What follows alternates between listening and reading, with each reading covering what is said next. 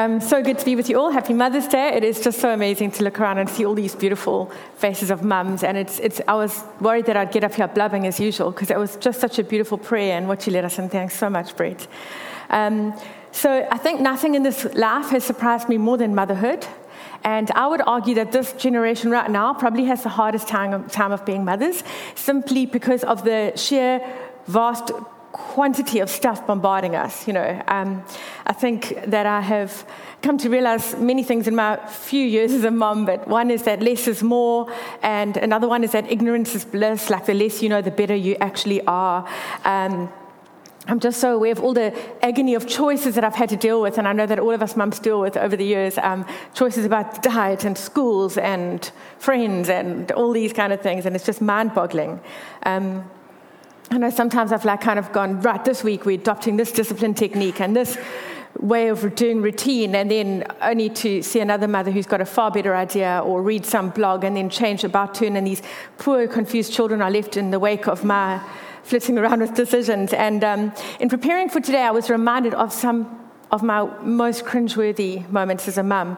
And I thought it would be a good idea to share those, just so that all of us can feel a lot better about ourselves. I hope that's what it will do. The one time, I'm horrified to tell you that I kicked my middle child, Nick. It sounds so bad. It's not as bad. It's just I was holding my newborn, and I was asking him to shut a gate or something, and he wasn't listening, and so I could only reach out with my foot. But it was a low moment. It was not typical to me, and we actually both laughed about it. Maybe he cried to his dad later, but anyway. Another one that I was reminded of is on the first day back at school, I decided to take the kids for a treat. They'd all kind of landed in new places in school, and so we went off to the local Wimpy. They love a cream soda float, so this was going to be their treat. And I said, we're going to have a treat. And so we had our floats, and then we went off to buy a present for a party that was coming up on the weekend for my littlest Sam, who was about 4 then. And we walk into the shop, and he's still got his balloon and looking very happy about his cream soda float until he sees the toys. And then he says, when am I getting my treat? I said, no, Sam, you've had your treat. So he looks at me like, what? We're in a toy shop. And I said, your treat was the cream soda float and the balloon. And he goes, I didn't want that treat. So in a really stupid moment, I said, okay, well, then give it back. And this little pint-sized version of my husband pulled my hand towards his mouth and tried to give me back the cream soda.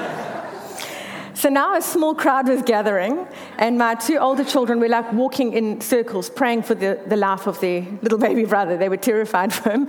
And so this kid got frog marched back to Wimpy, and he had to give back the balloon. Fortunately, we couldn't give back the cream soda. And the next day, he was walking past with his granny, and he actually stopped her and said, I made my mom really sad there yesterday. And he pointed at the Wimpy, and he kind of contemplated it for a minute, and then he's ready to move on again. Anyway, that was, beautiful moment in our lives. And then another time, I left him at church in his little snug and safe, got in the car and looked around and felt like there's something missing, only to realize it was my child. Anyway, I tell you these things because there have been countless moments when I've gone, God, what were you thinking to give me children? Seriously. And I think not just mums, but dads, we've all had moments where we just go, gosh, how is it possible that I've got these lives to actually rear? And the truth is, I think so often we compare and we think we're a failure. And what I wanted to start by allowing us all to do is to actually accept that you are all complete failures, and turn to the person next to you and say, I'm a failure.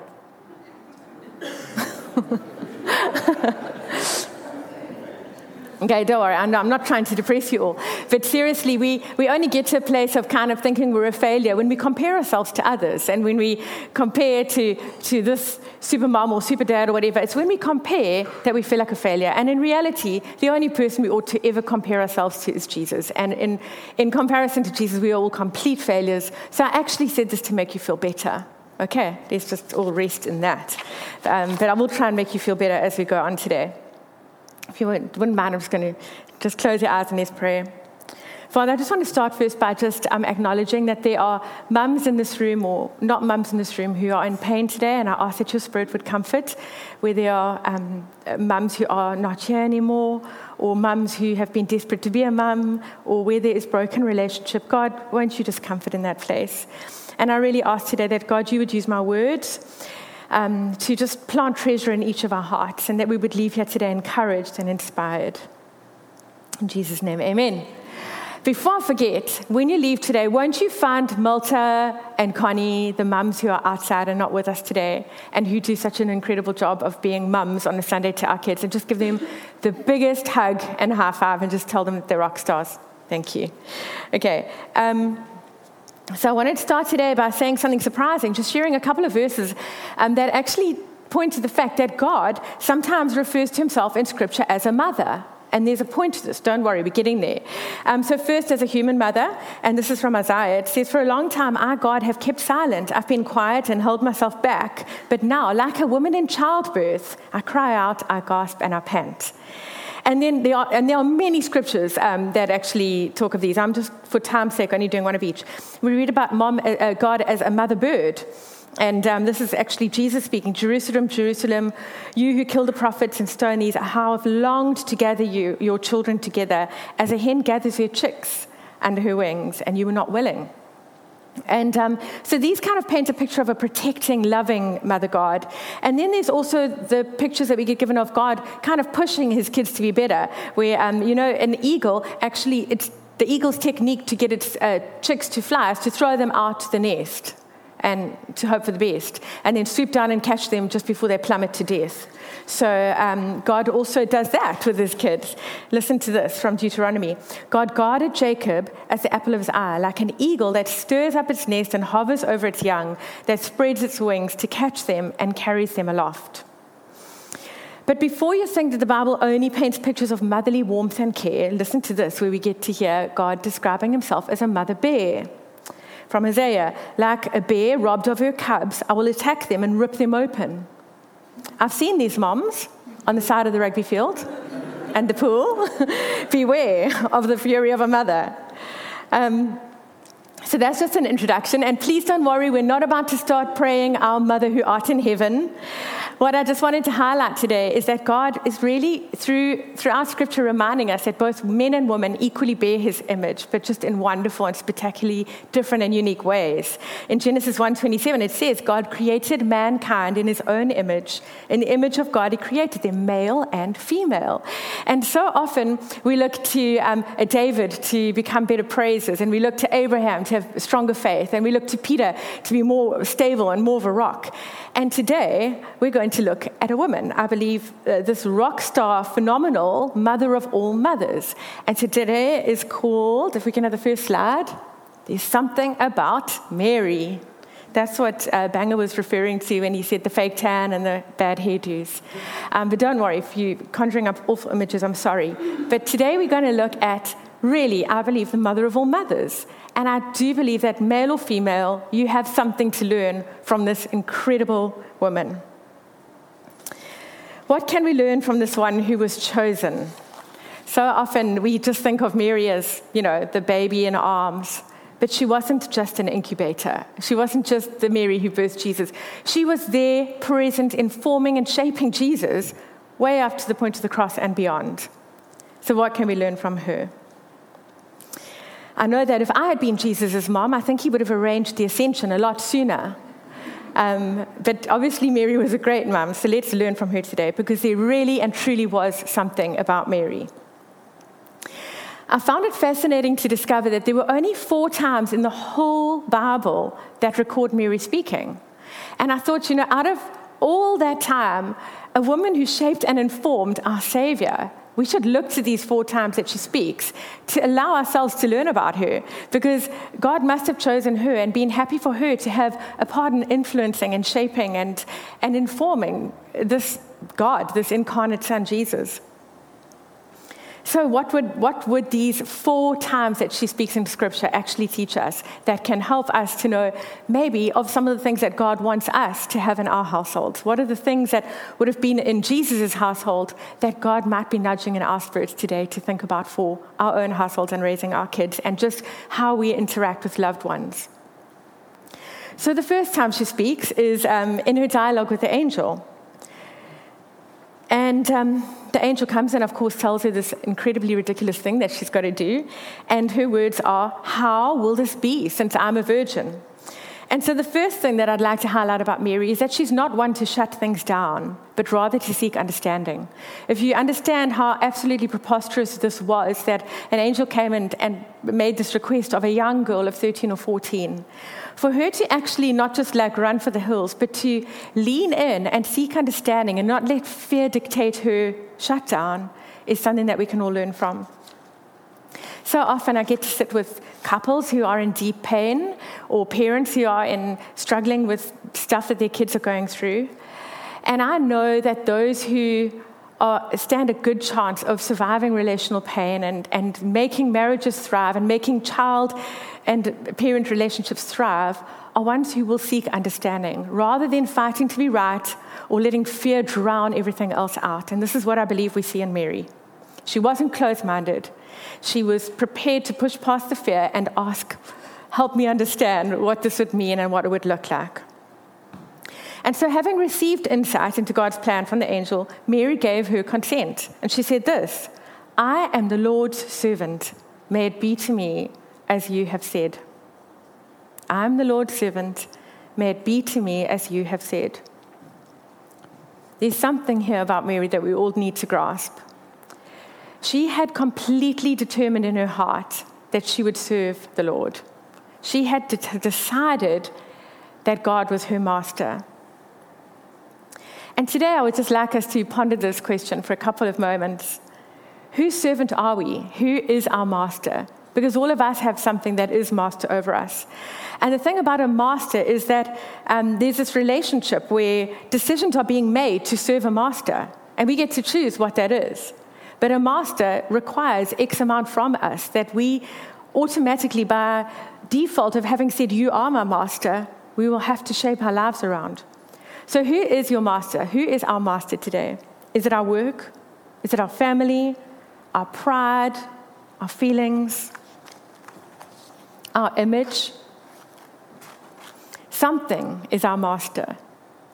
But there is no better master than God, even if he has you as the center character in a scandalous teenage pregnancy. There is no better master, even if he has got you into a really difficult place in your life because you've made a counter-cultural decision. There is no better master, even if you find yourself having sleepless nights because you've had to tackle some corruption in the workplace. No matter what this master God asks you to do, it may be difficult, it may be tough, but he will never, ever, ever let you down. So Mary made this decision to trust God, and as a result, she actually became the prototype for all of us in the sense that she was the very first one, in real sense, to carry Jesus in her. And she paved the way, really, for all of us today to get to carry Jesus within us. A prototype is an early sample, model, or release of a product. And Mary is the prototype of the Christian faith. She carried Christ in her. She got to sense his spirit, to understand things about him, and today we get to have that gift too. The next thing that gives us insight into this next passage from Mary, I think it gives us massive insight into the way she was wired and her worldview. And I think it's breathtaking to understand that God chose a woman wired this way for Jesus to be raised in her home. This is, it's a poem, actually a song that she speaks to Elizabeth. And it's a song of praise known as the Magnificat. And I want you to notice a few interesting things before we get into it. The first is that it's the longest set of words ever spoken by a woman in the New Testament. The second is that it was actually the first ever Christmas carol sung. And another thing is that it's very reminiscent of Hannah's old words back in the Old Testament, where she was just so desperate for a son and then eventually had a son. And this also is reminiscent of the old prophets. It would also be so good to keep in mind that Mary, in singing this, it wasn't a case of this being an easy thing for her to be composing, to be actually speaking out. The uncertainty of where Mary was at this point is devastating. It was a very real danger that she would be stoned to death because of what she had said yes to. So in the words that I could not say better than this, in the words of Reverend Caroline Sharp, it says, "Don't envision Mary as the radiant woman peacefully composing this Magnificat. Instead, see her as a girl who sings defiantly to her God through tears, fists clenched, against an unknown future. When we do this," says Reverend Sharp, when we do this, she goes on to say, then Mary's courageous song of praise becomes a radical resource for those seeking to honor the holy amid the suffering and conflicts of real life. So what you'll get to hear in this song, and I'm going to call my mum up in a minute to read it for us. In this song, she's recounting God's intervention in her life. That's the first part. She's recounting that God has intervened in her life. Secondly, she's expressing what she believes this life in her womb will come into the world to do. And third, she's prophesying about the fulfillment of God's promises. But there's more that I want you to know, because this is actually the most exciting piece of scripture, one of the most exciting pieces. It is so radical and potentially revolutionary that it was banned 3 times in the last century by 3 different governments. It was banned in India from being spoken or sung or uttered in churches. In Guatemala, Mary's words were inspiring the Guatemalan poor to believe that change was possible, to the point that it was banished from being spoken. And then in Argentina, there was a disappearance of many hundreds of children in something called the Dirty War. And the Magnificat's words were posted up all around the city. And they got the militia so worried about the uprising and the unity that these words are causing that they were also banned from being shown publicly. Mom, won't you come up? Banger, do you have the mic? If my mom could just have that, thanks. I asked my mom to come read it to give you a break from my voice. And because she's my mum and it's Mother's Day. And also you will wonder if I really am her daughter, because I know I speak like a steam train, but my mother will come and bring us all down to a calm. Just one other thing before my mum reads this is I wanted to share this, that the German theologian Dietrich Bonhoeffer recognized the revolutionary nature of Mary's song. And he wrote this shortly before he was executed in 1933. The Song of Mary is the oldest Advent hymn. It is at once the most passionate, the wildest, and one might even say the most revolutionary song ever sung. This is not a gentle, tender, dreamy Mary who we sometimes see in the paintings.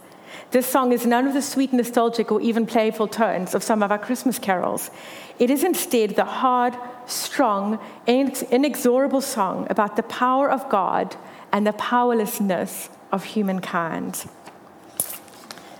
Mum, would you please read that? Thanks. Okay. Then Mary said, "My soul glorifies the Lord, and my spirit rejoices in God my Saviour, for he has been mindful of the humble state of his servant. From now on, all generations will call me blessed, for the Mighty One has done great things for me. Holy is his name. His mercy extends to those who fear him from generation to generation. He has performed mighty deeds with his arm. He has scattered those who are proud in their inmost thoughts. He has brought down rulers from their thrones, but has lifted up the humble. He has filled the hungry with good things, but sent the rich away empty. He has helped his servant Israel, remembering to be merciful to Abraham and his descendants forever, even as he said to our fathers." Thanks, Mum. Why don't you give her a hand? this little piece of scripture got the authorities. Oh, I'm double marking again. I'm so sorry. I double mark. I don't know why I do that. This little piece of scripture got authorities and rulers and leaders so troubled because it talked about tipping things on their head. It talked about bringing the rich down and raising the poor up, and it was very unpopular, and we can understand why. The next time Mary's words are recorded in the Bible was when the boy Jesus, at the age of 12, remained and was found in the temple. So they were walking back with this big group of people, and suddenly they realized that Jesus is not with them. "Son, why have you treated us like this?" says Mary when they finally found him. "Your father and I have been anxiously searching for you." So this is surprising. Hey, Jesus, who's supposed to be perfect, did a runner on his parents. He legged it.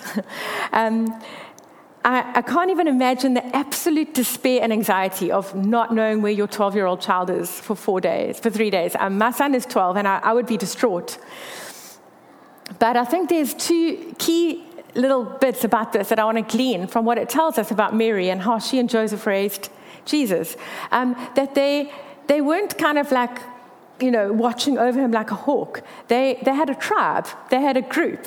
It's reminiscent of that beautiful proverb, African proverb, which says it takes a village to raise a child. And so they were walking with the group, and it indicates that they had assumed that he would just be with the crowd, but then they suddenly realized he wasn't with the crowd.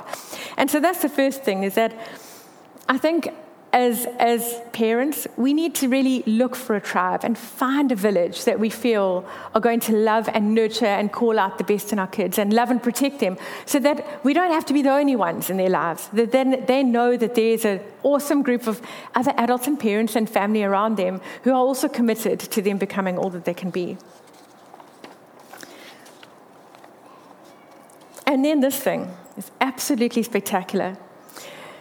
So they've now found Jesus, they've brought him out of the temple, and it says this: "Then he went down to Nazareth with them,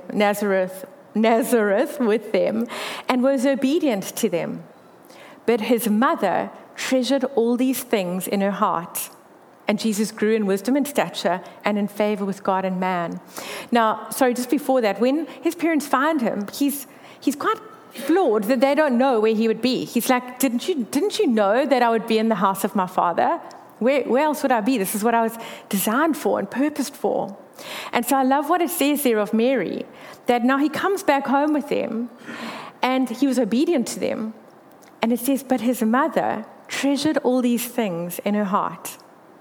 And there's other parts where it says she treasured all these things in her heart and pondered them. Mary saw something of this incident that caused her to notice, and she treasured it in her heart. And I would say to you, and we'll get back to this just now, but she saw something in that moment of his kingdom purpose. Now, the final time we come across Mary's words, we might find ourselves thinking, she's one of us. So remember, Jesus wasn't an only child. He had step-siblings. In Matthew, it says, isn't this the carpenter's son? Isn't his mother's name Mary? And aren't his brothers James, Joseph, Simon, and Judas? And aren't all his sisters with us? Okay, so there were an array of other children. So it's not far-fetched for us to think that Mary could have been accustomed to the words which maybe get uttered across panicked households at about 5 o'clock in between dinner, homework, and bath time. And here they are. Jess? Possibly, maybe not. They're not coming up. These are the words she utters. The wine has run out. I was staggered to think that out of only 4 times that she speaks in the Bible, this was one of them. But I'm only joking. It had nothing to do with a grueling end of the day, as some of us are accustomed. This is actually with reference to her at the wedding. She was at a wedding, probably with Jesus' whole family and all the half-brothers and all of that. And what's happened is that at this wedding, the wine has run out. And Mary is actually responding in what we can understand now is with compassion and kindness. Because if wine ran out at a wedding, it was incredibly embarrassing. It was deeply humiliating to run out of wine at a wedding. And so she's responding to this need, and she's gutted for this the people hosting this wedding. And so she goes to Jesus and says, like, sort this out. And he says, "Woman, why do you involve me? My hour has not yet come." But we see something that Mary does now, which tells us a lot. You see, in those days, women, they weren't really meant to tell men what to do, especially not God. But she does. There's just something about Mary.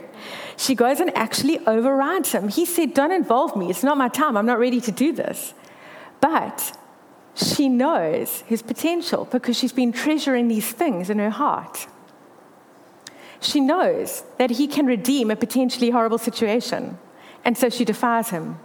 And she says these words to the servants: "Do whatever he tells you."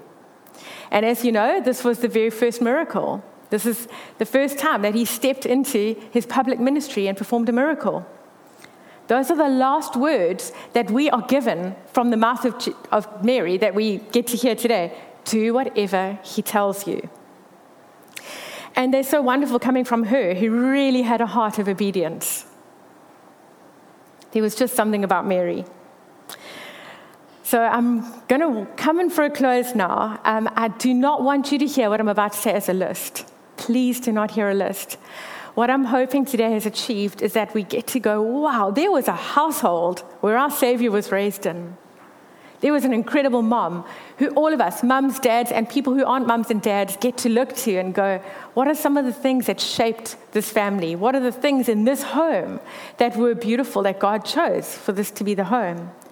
And as I just consolidate this, just think of anything that God might kind of spark in your heart. Maybe only one thing on what I'm going to do in a recap now that you kind of go, I'd love to move our household or our family more in this direction. So going through these words that she spoke, the first is that we would be a people who seek understanding, who aren't closed off to options or determined to be right. That we would work out and establish who our master really is, and we would make decisions in response to who our master is and know that we're doing that.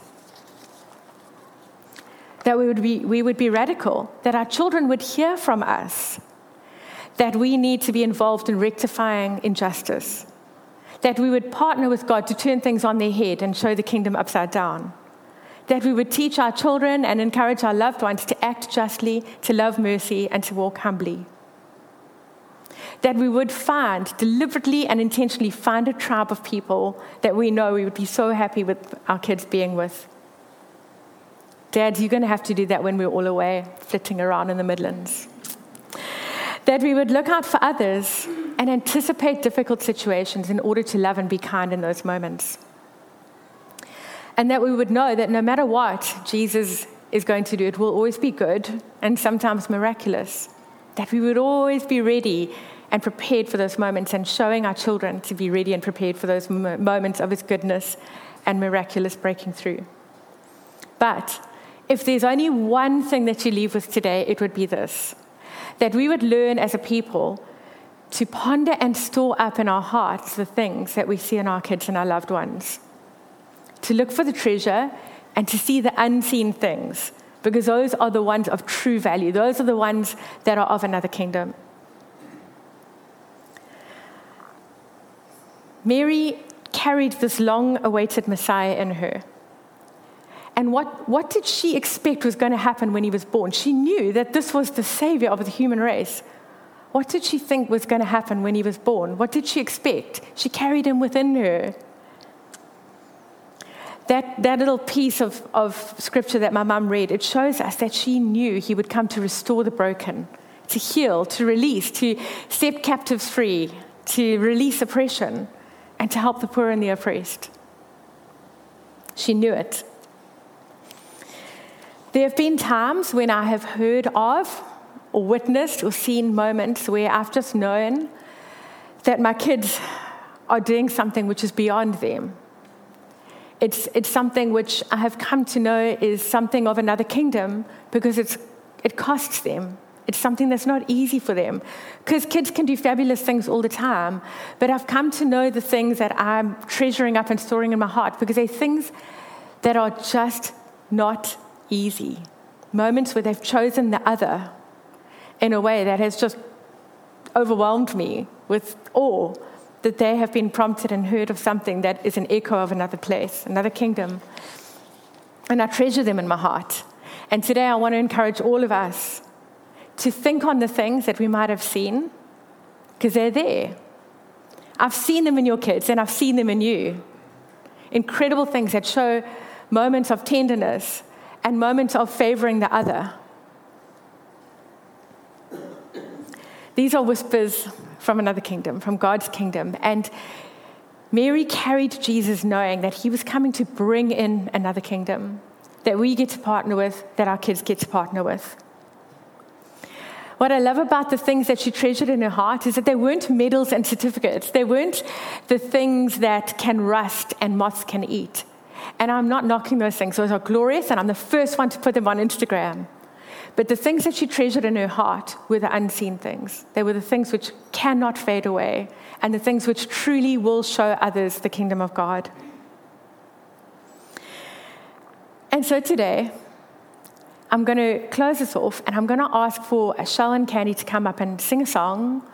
And this is not a song for us to stand to our feet to. It's just a song with beautiful words that will help each of us to just take a moment before God. I'm really asking that you would invite Holy Spirit into this space now to highlight to you the things, the very unique things that he has placed in your kids, those hidden treasures, that one day you will get to speak and to fan into flame and to call out and to activate the way Mary did. As these words are sung, just allow God to speak to you about the things that you may have seen or the things that you may have missed. Allow him to give you a word or a vision or a picture. If you don't have children, let him do it about a loved one. It could be that you feel more that you would like to do this about your grandchildren. But whatever it is, I'm asking right now that God would just come in power and give you a picture, a word, or a vision, something that you will treasure in your hearts, and that we would be a people who would see these things in the unseen, and we would be ready to speak them out in that moment when the world is needing the kingdom to break through in our kids' lives, in our loved ones' lives.